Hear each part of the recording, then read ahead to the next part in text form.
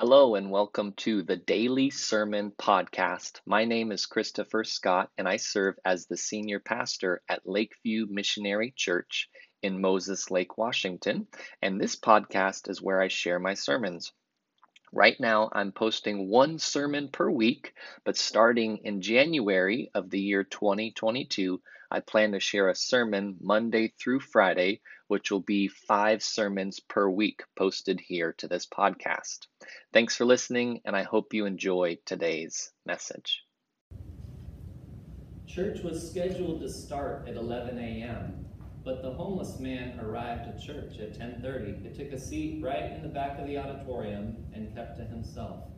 He was wearing a baseball hat, a hoodie, sweatshirt, torn jeans. His shoes were severely worn, and all of his clothes were dirty.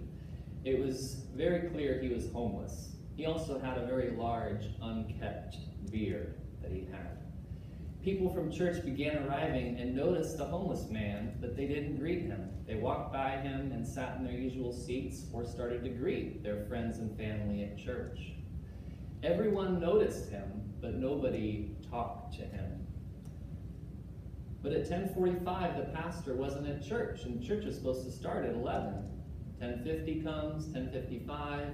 Finally, 11 a.m. arrives, and the whole church has been looking for Pastor Glenn. Where is he? Church is supposed to begin, and he's not there.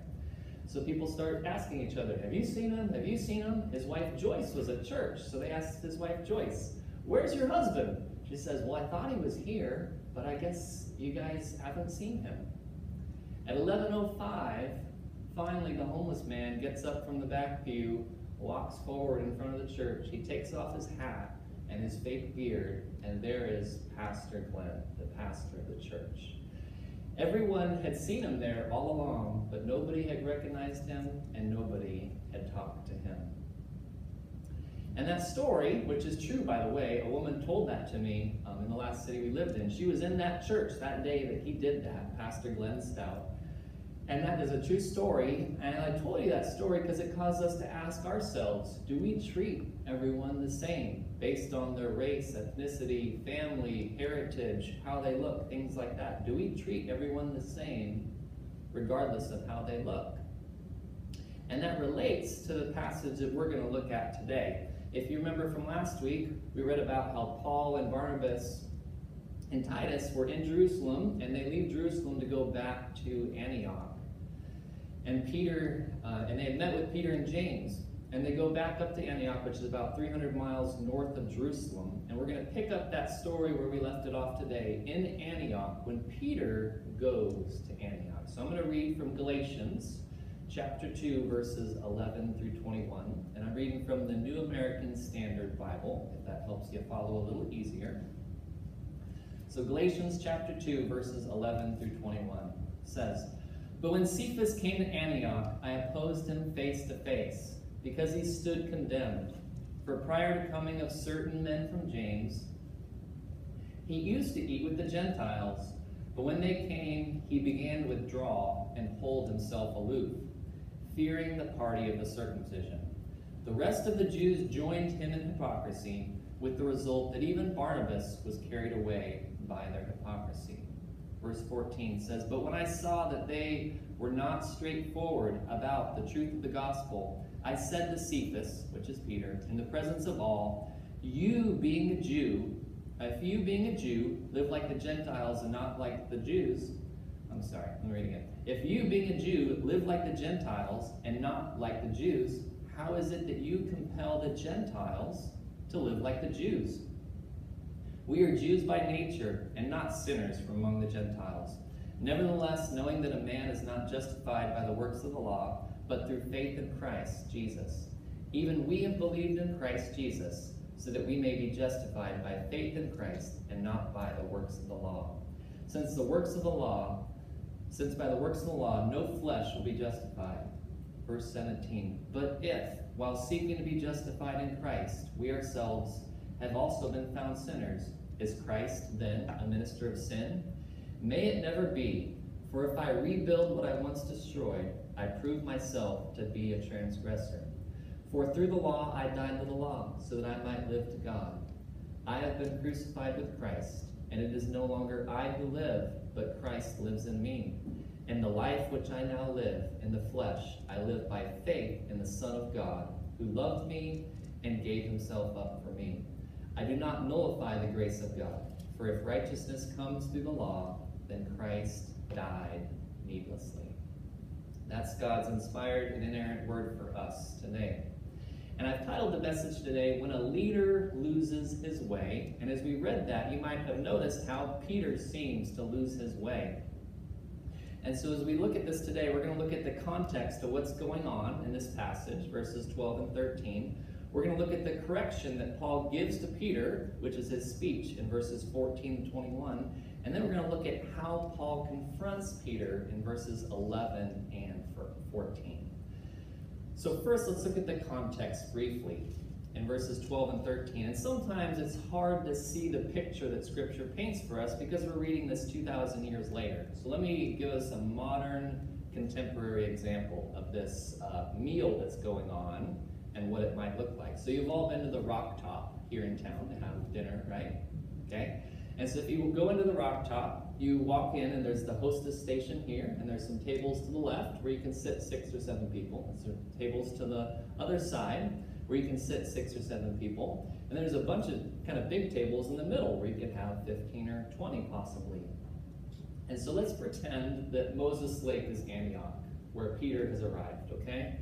And Jerusalem is maybe Seattle. Can we pick on Seattle for Jerusalem, okay? And so the Gentile Christians, they are at the Rock Top having dinner. This is where they live in Antioch, Moses Lake, and Barnabas and Titus and the other Gentile Christians, they like to go to the Rock Top every night for dinner.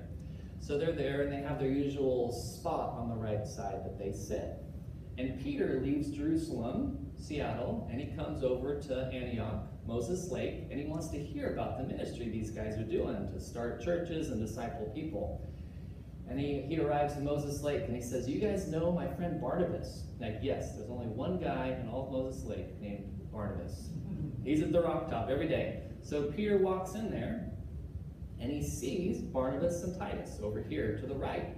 And he's just seen them in Jerusalem a little time ago when they came to Jerusalem to ask about the gospel they've been preaching. So Peter goes down and he sits with them at the Rock Top for dinner. He says, "Good to see you guys." They welcome him there. And Peter says, "I've never been here before. What's good on the menu?"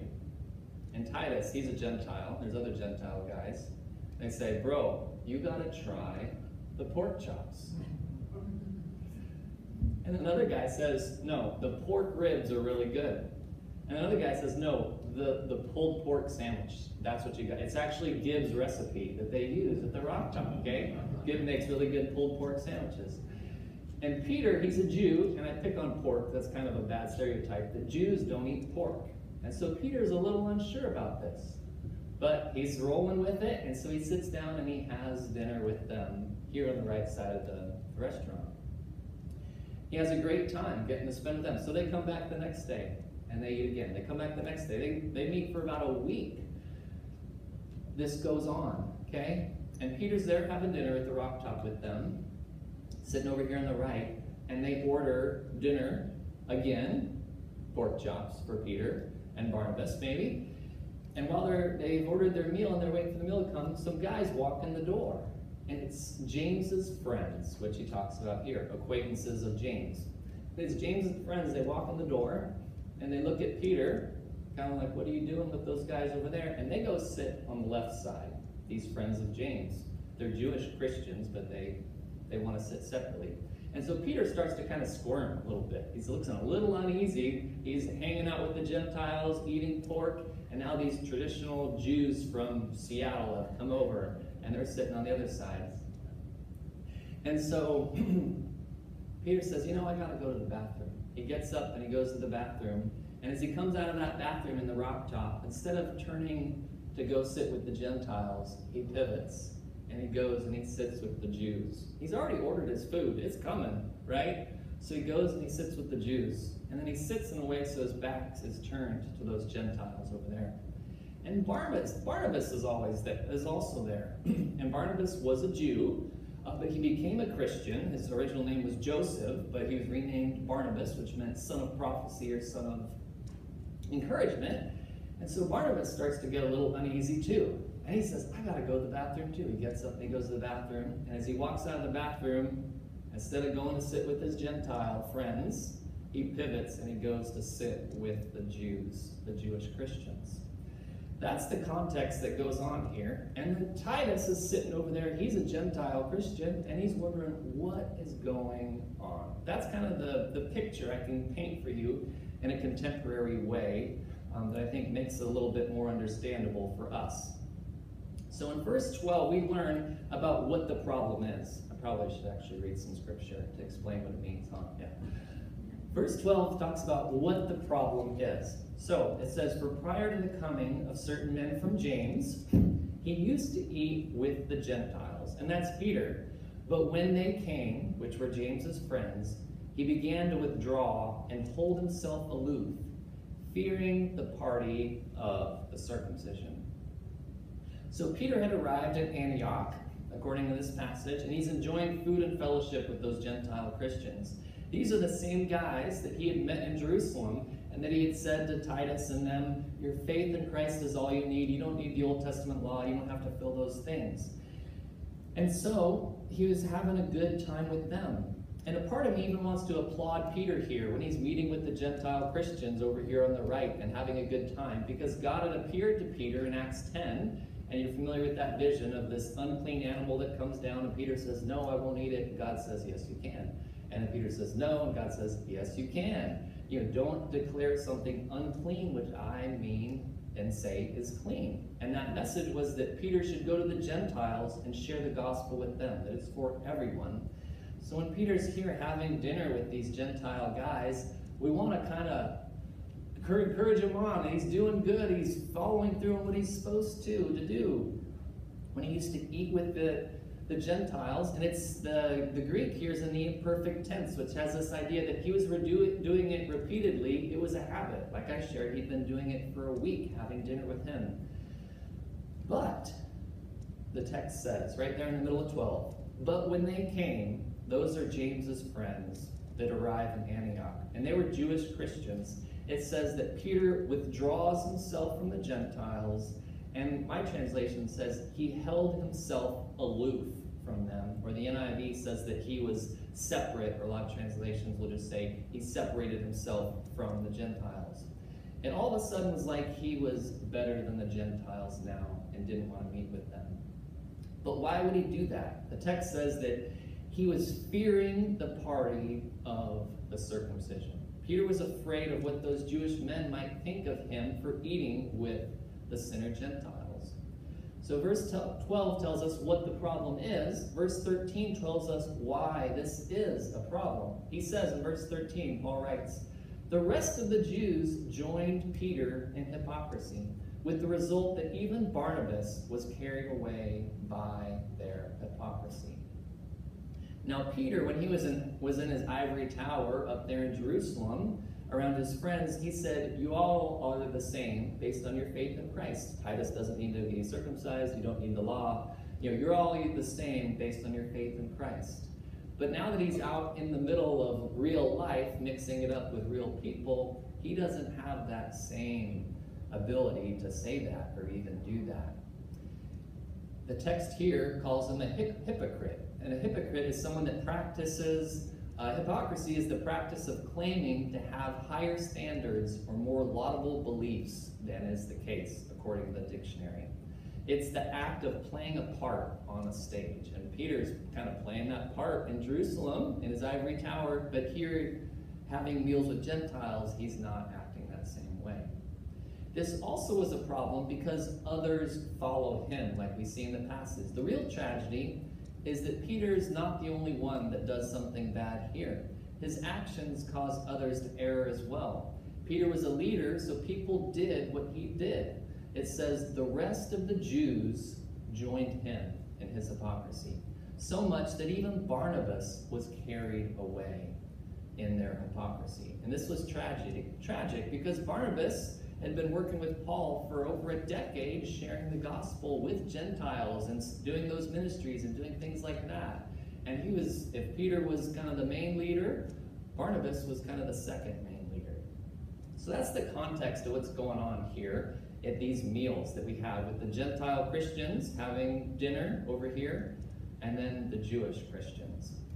And next we come to Paul's correction, which comes to us in the form of a speech, starting in the middle of verse 14. So let's pretend we're back in Moses Lake at the rock top. So the Gentile Christians are over here, Titus, and just a few Gentile Christians left having dinner over here on the right. And then the Jewish Christians are over here, which was James's friends. Now it has been added. Peter came over, Barnabas, and other Jewish believers have joined them. And Paul shows up to the rock top. He's hungry. He's been down in Yakima sharing the gospel, Ephrata, traveling around. He's ready for a good meal. And he walks into the rock top, and the hostess says, "You're here alone, I see. Are you meeting a group of people for dinner?" And Paul says, "Yes, I am." And he looks right, and he sees Titus and the guys he knows. And then he looks left, and he sees Peter and Barnabas and the guys he knows. And he does not know what to do, right? I thought I was coming to have dinner with my friends, but now they're all separate in different sections. And she goes, "Well, who are you here to have dinner with?" And he goes, "Them." And she says, "Well, you can't sit in two places." So Paul is trying to figure out what to do. And he looks over at Titus, and he gives Titus a little head nod to come over here. And so Titus comes over, and Paul says, "Bro, what is going on here with these guys?" And Titus says, "You won't believe this, but Barnabas and Peter, they were eating with us. Look, you can see their food that they ordered is at our table, and then they ditched us when these famous people that are friends of James show up. They go over here." And Paul says, "That really happened?" Titus says, "Yeah." So next we get Paul's response to the situation when he sees it and what happens. And that's the correction that Paul gives in this speech in verses 14 through 21. And in this speech, it really boils down to three things. Paul says in this speech that we're all equal in Christ because of three things. One, we're all sinners regardless of race, Jew or Gentile. We're all sinners regardless of our race. And Jews at that time had this idea that we're kind of the chosen one. We're from the line of Abraham. Those Gentiles, they're the sinners, and they're the sinners that need God, things like that. And we can see this sometimes even in our culture today. I used to teach a Sunday school class, and there was a woman in there whose ex-husband was a Jew by birth, by ethnicity. He wasn't a practicing Jew religiously. And she had told me every time she tried to share the gospel with her Jewish ex-husband, his immediate response was always, "Well, I'm chosen, I'm from Abraham, I'm good. You're a Gentile, you figure that out." It was kind of his message he gave to her, that I'm chosen. And you can see that here a little bit in this passage. In verse 15, Paul says, "We are Jews by nature and not sinners from among the Gentiles," he tells them. So it's kind of playing on this cultural background. But then he continues, verse 16, "Nevertheless, knowing that a man is not justified by the works of the law." Okay, so you all are a Jew, but you don't get righteous based on the law. You're still a sinner. Okay? Even as a Jew under the law, we still are not saved apart from faith. And Jews were sinners just like the Gentiles. Is the first part of the speech that Paul says. We're all sinners regardless of race. Second, he says we're all equal in Christ because we're saved through faith, not through works. Verse 16, he says, "Knowing that a man is not justified by the works of the law, but through faith in Christ, even we have believed in Christ Jesus, so that we may be justified by faith in Christ, and not by the works of the law. Since the works of the law, no flesh will be justified." So we're saved through faith, not through works, and that's why we're all equal in Christ. And if you think about it, what did works look like in the Old Testament? It was all on what I did. I brought sacrifices. I brought offerings to God. I prayed at certain times of the day. But the law was like a huge house of dominoes or a huge house of cards you built. If you remove one little part of it, the whole thing fell apart. James 2:10 says, "For whoever keeps the whole law, yet stumbles in one point, he has become guilty of all." But faith in the New Testament looked differently. A faith in the New Testament, the focus was not on what I did, but what Christ did. Christ paid the penalty for my sin. Christ took my place. Christ reconciled me from a sinner distant from God to one in the relationship with him. And here in verse 16, we see that emphasized by faith being used 3 times in this one word, that we are justified, we're declared righteous based on our faith in Christ.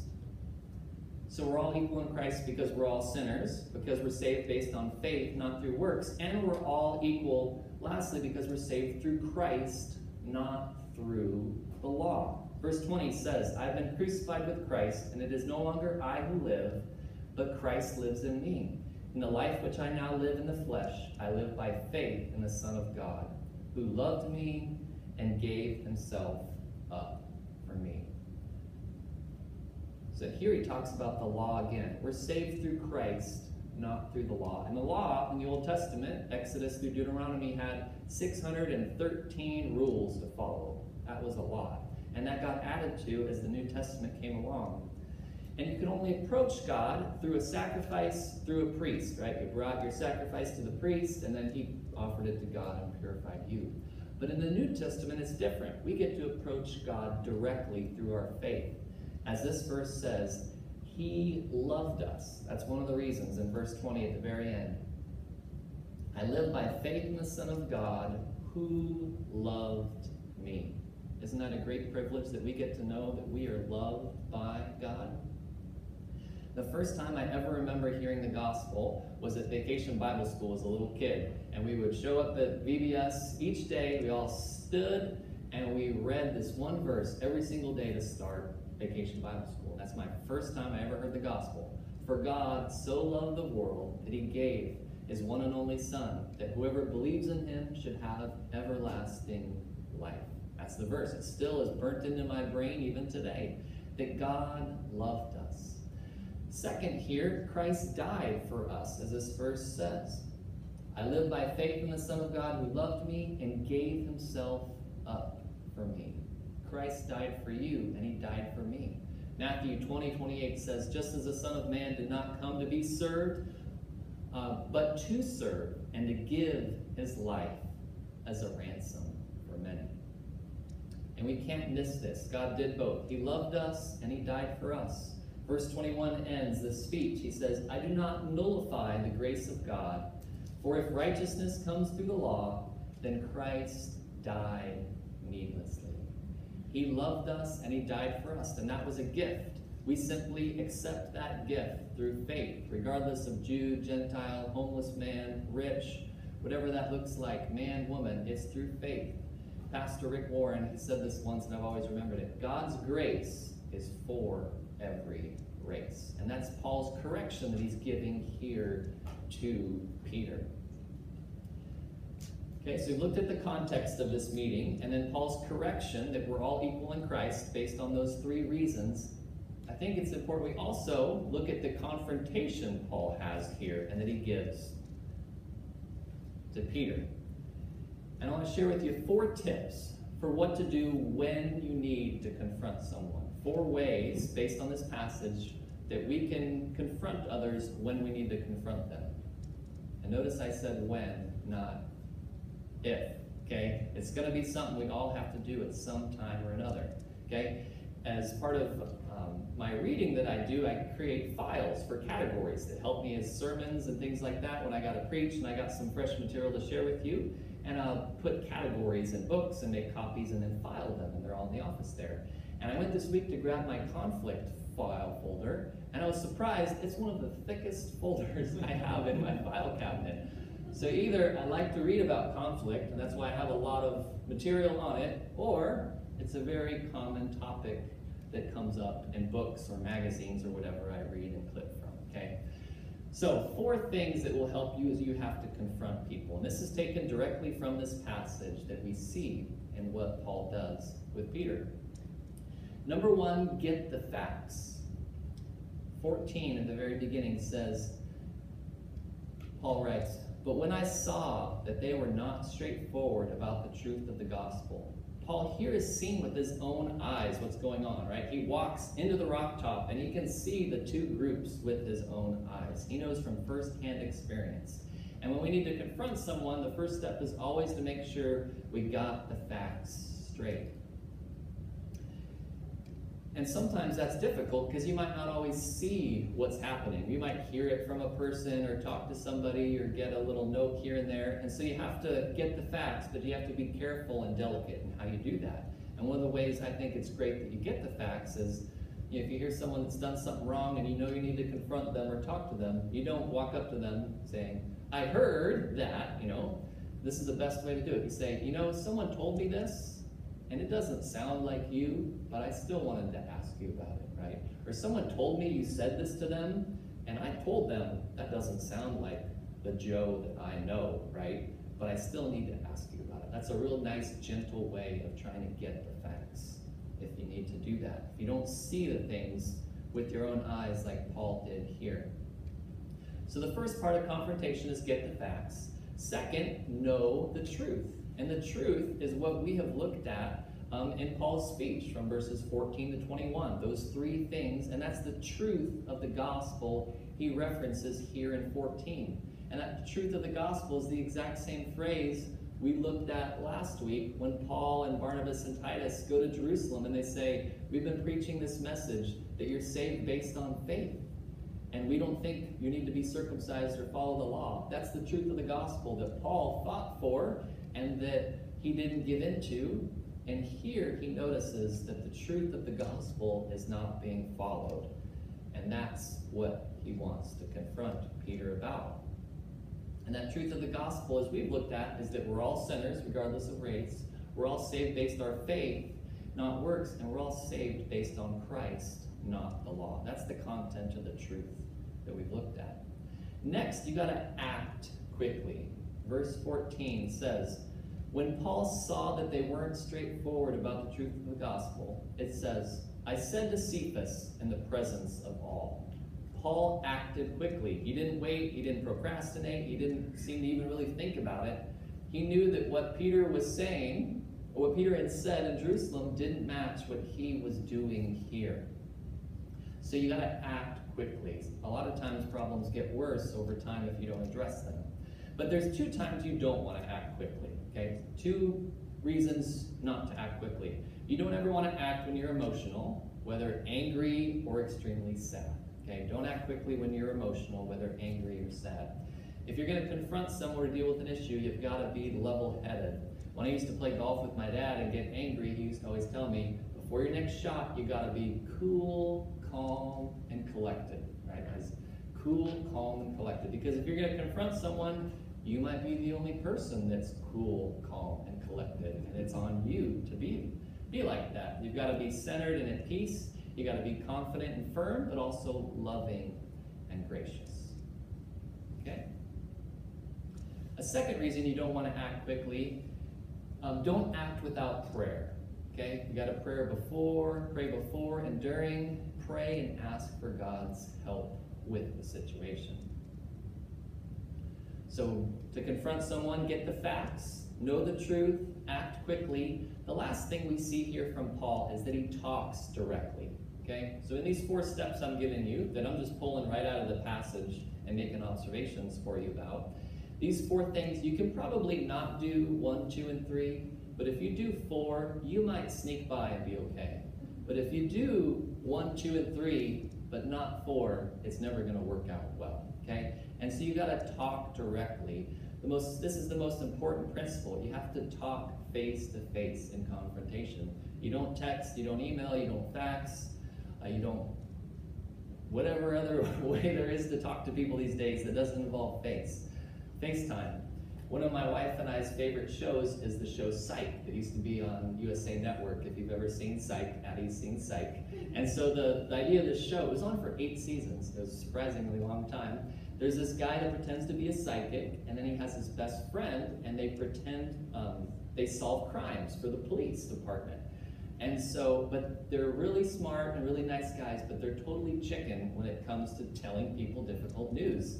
So they occasionally will get an assistant that they hire, And then they're consultants, so they'll go like a month without money, so they have to let their assistant go, and they can never figure out who's going to tell the assistant. So what's their resolution each and every time?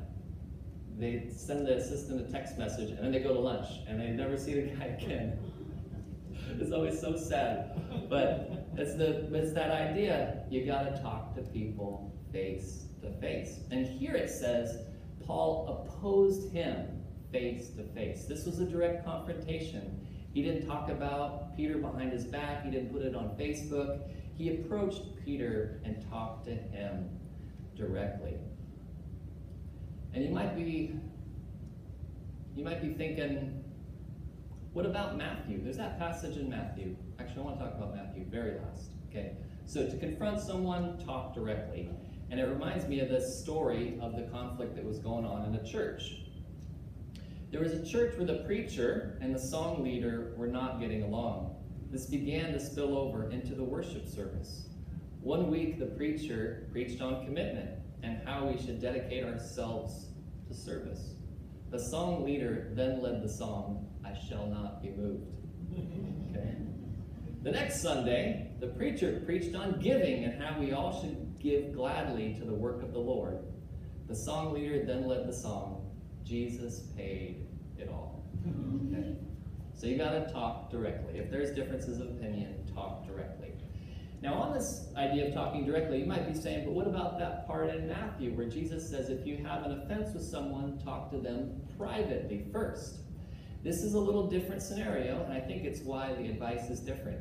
Here we've seen Peter is a leader in the church. He's doing something that others are following him and doing. So Paul talks to Peter directly, but in a way he's addressing Barnabas and those other Jewish Christians that have followed Peter. So I think that's why Paul doesn't talk to him privately first. He just talks directly in the form of a speech to everyone, because he's correcting the whole group that have gone over here to eat with James's friends, but he's doing it by addressing Peter because he's the leader, if that makes sense. It's a little different context, and why the advice is slightly different. Okay. So as we wrap up our time together today, don't we wish we knew what Peter's response was? The chapter just ends right there in verse 21, and we don't know what his response was. But as we close out our time together, it's clear, a lot of commentaries will say, Peter repented and he did the right thing. When you read 1st and 2nd Peter that are written later, it's very clear he's got the right position on this issue. And he seems to have repented and done the right thing. So that, let's say we went to the Rock Top for dinner tonight and we walked into that hostess area, we wouldn't see the Jewish Christians on the left eating by themselves or the Gentile Christians on the right eating by themselves. If we walked in there tonight, I believe we would see Peter and Paul and Barnabas and Titus all sitting in one of those big tables right in the middle, having a meal together, laughing, having fellowship, eating some pork chops, whatever that might look like, even ordering a Budweiser if that was okay for their background and things like that. They would be enjoying fellowship together and treating each other as equals because they knew that they all shared the same faith and the same Lord.